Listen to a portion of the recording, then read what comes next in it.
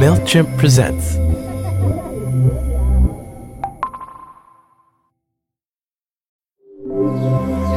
MailChimp presents.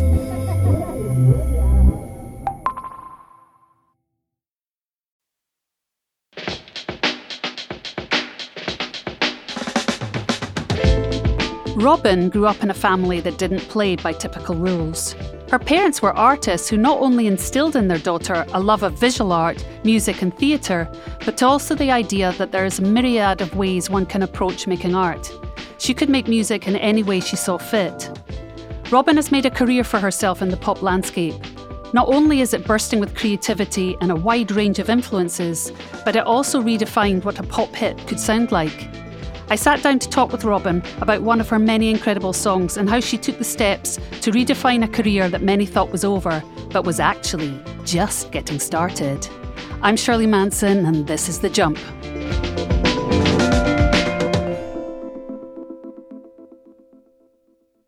So I'm really psyched you're here. And it's funny, though, reading up about your entire career, what struck me as really highly unusual is that, you started out as this young child star.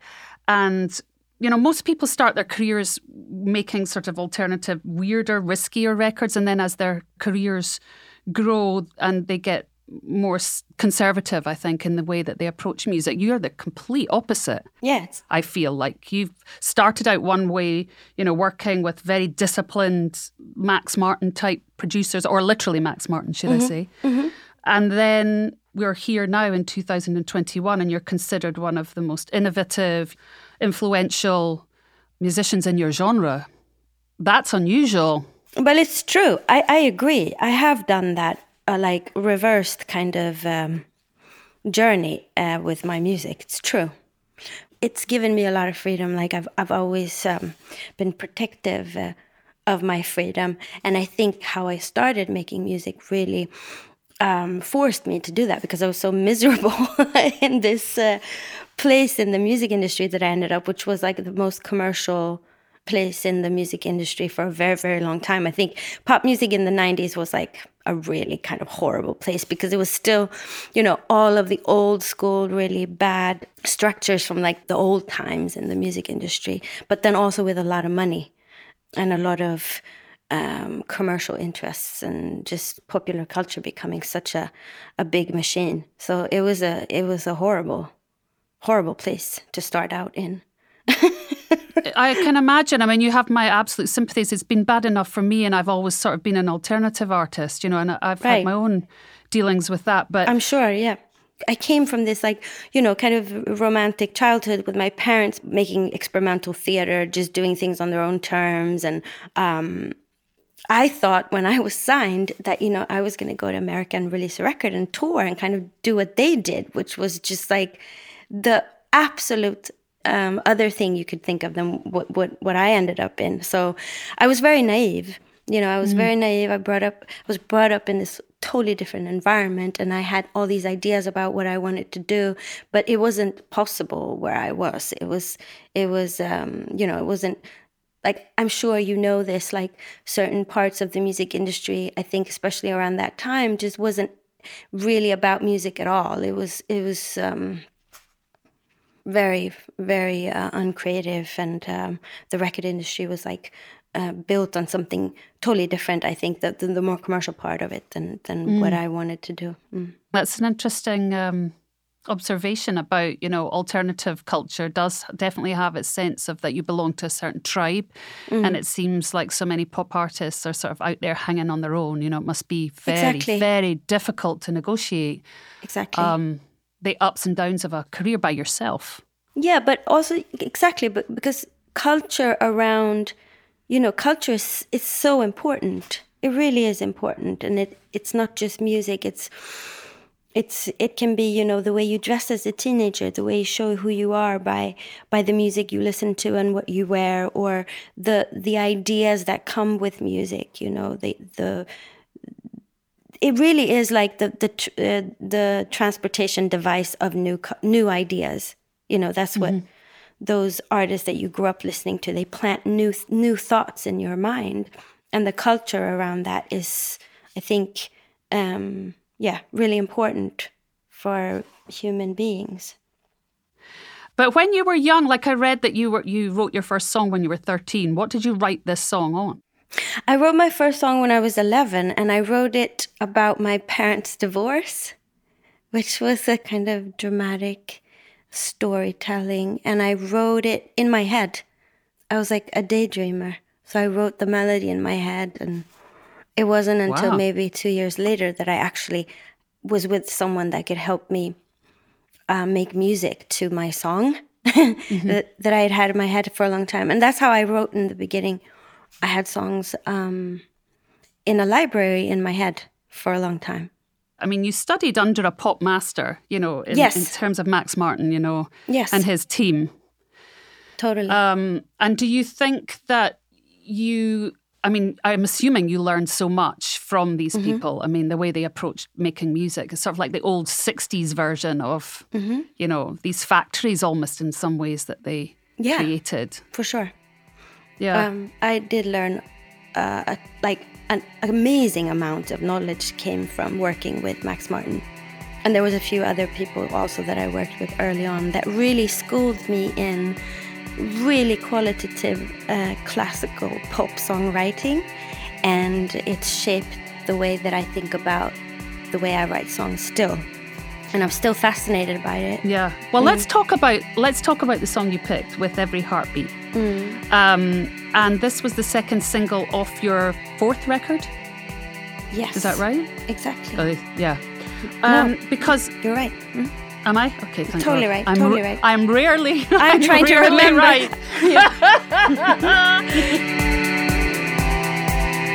Maybe we can make it alright. We could make it better sometime.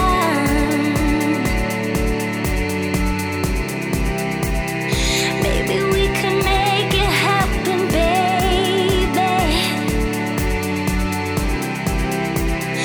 We could keep trying, but things will never change. So I don't look back. Still I'm dying with every step I take, but I don't look back. Every song is like rammed with hooks and rammed with ideas and great beats and vocal hooks and so on and so forth. I mean, I was surprised that this was the second single off that record, because it's not an obvious choice. I think so too. Surely, I think no, but this is so interesting because it wasn't supposed to be the second single. It was picked by Radio 1 in the UK. It's so funny how it happened, because nobody wanted to sign me. I just started my own label in Sweden, and I started working with a management in London called Def Management, and nobody wanted to pick up my record.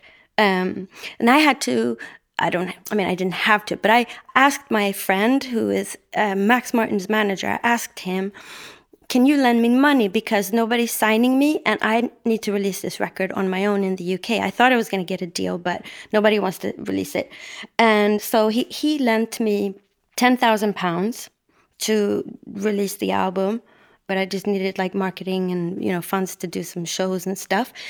And we were going to release Konnichiwa Bitches as the first single. And then we were going to release Be Mine, which I still love and think should have been the second single. Yeah. It's absolutely incredible. Yeah, it all went really well. So I was doing all these small shows in London. I was, you know, working my ass off, literally like grinding. Clear Up, who I made With Every Heartbeat was with me. He was playing drums and guitar at the same time, and I was singing. That was how we did the shows. And I did these kind of shows between 2006 and 2007, and touring was difficult, and there was no real labels there that were interested, and I just kept grinding. I was kind of like in the dumps a little bit, and I was just like improvising.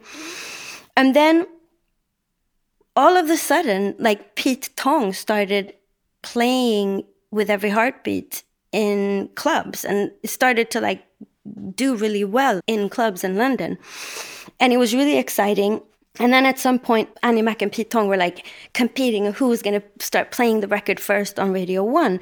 And so all of a sudden, I had this show in a place called Dingwalls in 2007. I know it well. Yes. And all My people. Your people, exactly. Exactly. And I loved playing those shows, but all of a sudden it was filled with record company like vultures. Again, the people who didn't want to sign me like a year earlier were there because they kind of felt like With Every Heartbeat was like having some kind of like moment. And so we were like, okay, maybe we should just release With Every Heartbeat then, because, you know, it seems to be like what people want. So we did that. And that's how I got signed. Again. And that's how you got a #1 record. And then, exactly. And then it went to #1. Yeah. It was my first #1 hit record ever in any place outside of Sweden. And with such a, you know, I never thought that song would be a hit. You know, it's so unusual in the structure and everything. Which is, of course, what is the beauty of it too, you know. Exactly. I think you sound a little bit like Kate Bush on it, which of course is, to me, the ultimate compliment. It is the ultimate compliment. I'm always trying to sound like Kate Bush. I don't look back. Still I'm dying with every step I take, but I don't look back. Just a little bit better.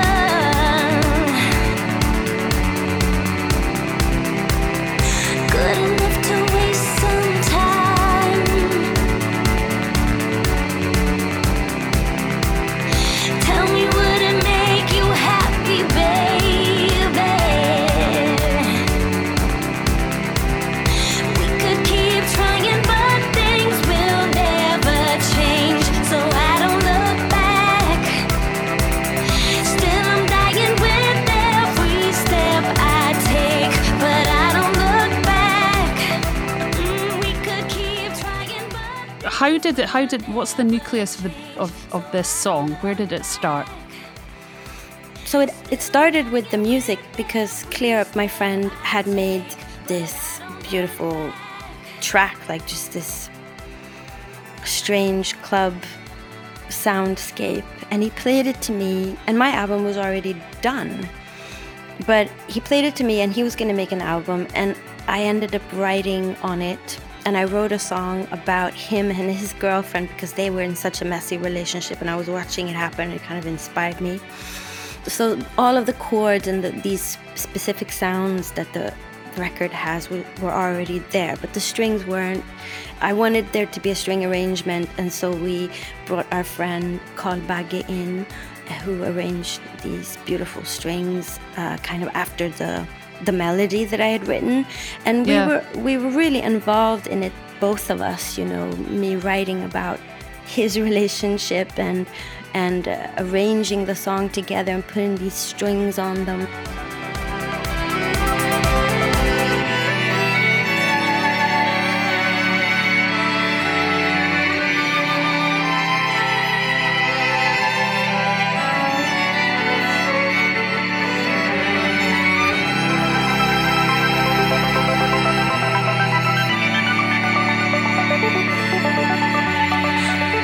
it hurts with every heartbeat.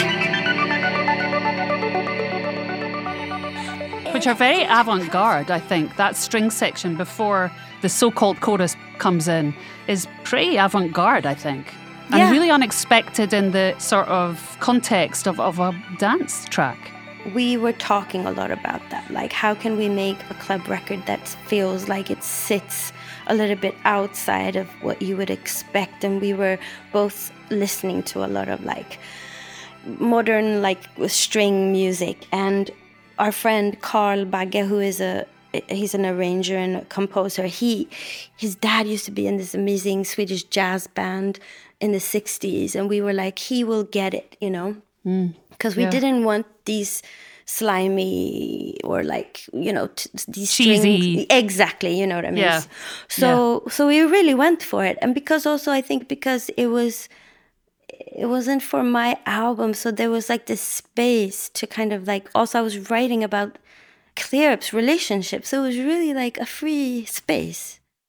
And it was the last song, did you say, on the record that you recorded? Yeah. And so, yeah, you were maybe in a more experimental frame of mind. Yes, and it was also, I think, the first song that I recorded with a 4-to-the-floor bass drum or kick drum, and it really shaped the way I started to think about my next album. It was a really special song in that sense. Not only that it was made from a very kind of free space where I wasn't, signed. I had just started my record label. I was really doing what I wanted. And then it kind of gave me all this new freedom because it gave me a record deal again in a way that I was comfortable with, where I still kept control of my music, and it went to number one, but then it also set me off into the next album, and that was kind of like when I started writing things like Dancing on My Own and these things that were more geared to club music, which is what I grew up listening to.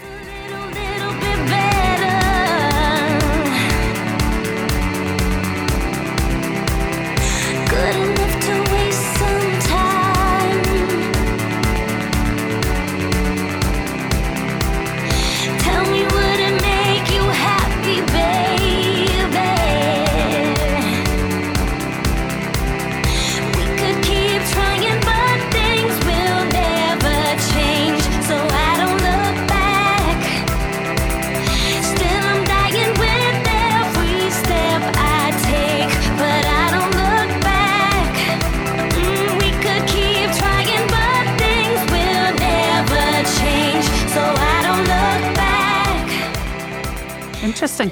I mean, it's funny that you said that's the first song that you've done a 4-on-the-floor beat, because when I was listening to it, I was sort of struck by how controlled the track is, in the sense that I could imagine in sort of less skillful, tasteful hands, it could have turned into a real banger.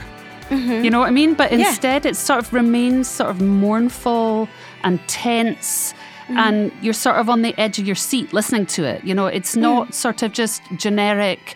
I feel like in dance music, things are definitely in danger, much like in rock music, of getting really generic and homogenized. Yes. And this track is so different within its own genre. But this track really struck me as being really like you're holding on to like running beasts, like holding them back. That's wonderful. I think repetition is such an amazing thing to work with. And I think the best club music that I, was inspired by as a kid was these songs where there are like chords that can they keep going. They repeat themselves, but the more it's repeated, the more it starts to vibrate. And, I think that's what great music does. I think that's also why I ended the song in this repetition of this line, these words, because every time I repeated them, I felt like they took on a new meaning, like it left more space for me, but also the listener to have a connection with the song. Mm-hmm. Yeah. Tell me more about your relationship with production, because I know that you have become more and more engaged in it. I've just started to come out as a producer, but it took me a really long time. And it does make a difference when I sat down with my own computer music program and started to like make sounds, because then I had to be really specific about what it is that I was looking for. And it also was really crazy, because things that I didn't think would come out came out. It gave me a more like realistic sense of who I really am as a musician. And it's been a very interesting exploration for the last 4 years. You try things forever and ever until something feels better than the other thing. And then you might make a mistake and you hear something new that you didn't hear before. But then there are certain songs that just come out really quickly. And With Every Heartbeat was actually one of those. It came like almost in one go, But that isn't necessarily always a great thing. Like when people tell me, oh, I wrote this song in 15 minutes. I'm like, yeah, and I can hear it. It hurts with every heartbeat. It hurts with every heartbeat. It hurts with every heartbeat. It hurts with every heartbeat.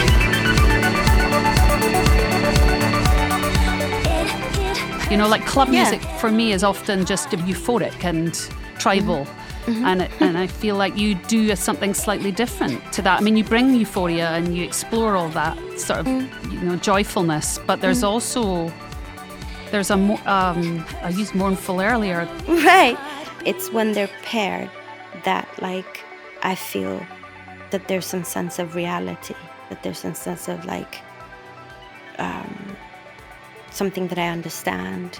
Yeah, when they come together, it becomes more real, like dancing with a little, tear in your eye is exquisite. It's exquisite, yes.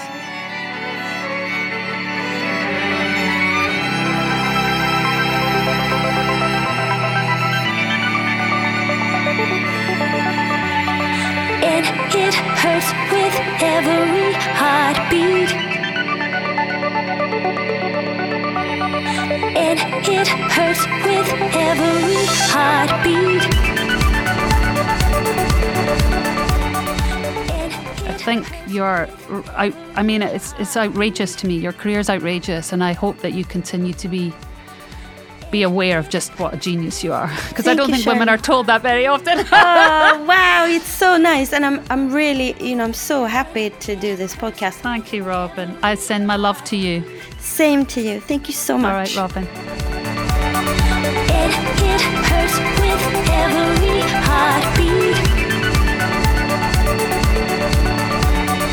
It hurts with every heartbeat. It hurts with every heartbeat.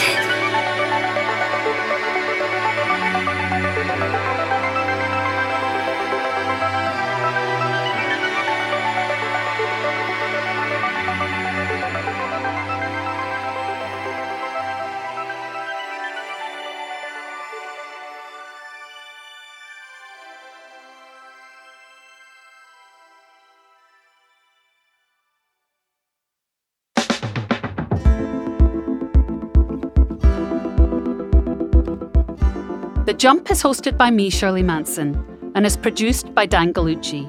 The Jump is an original series from MailChimp, produced in partnership with Little Everywhere.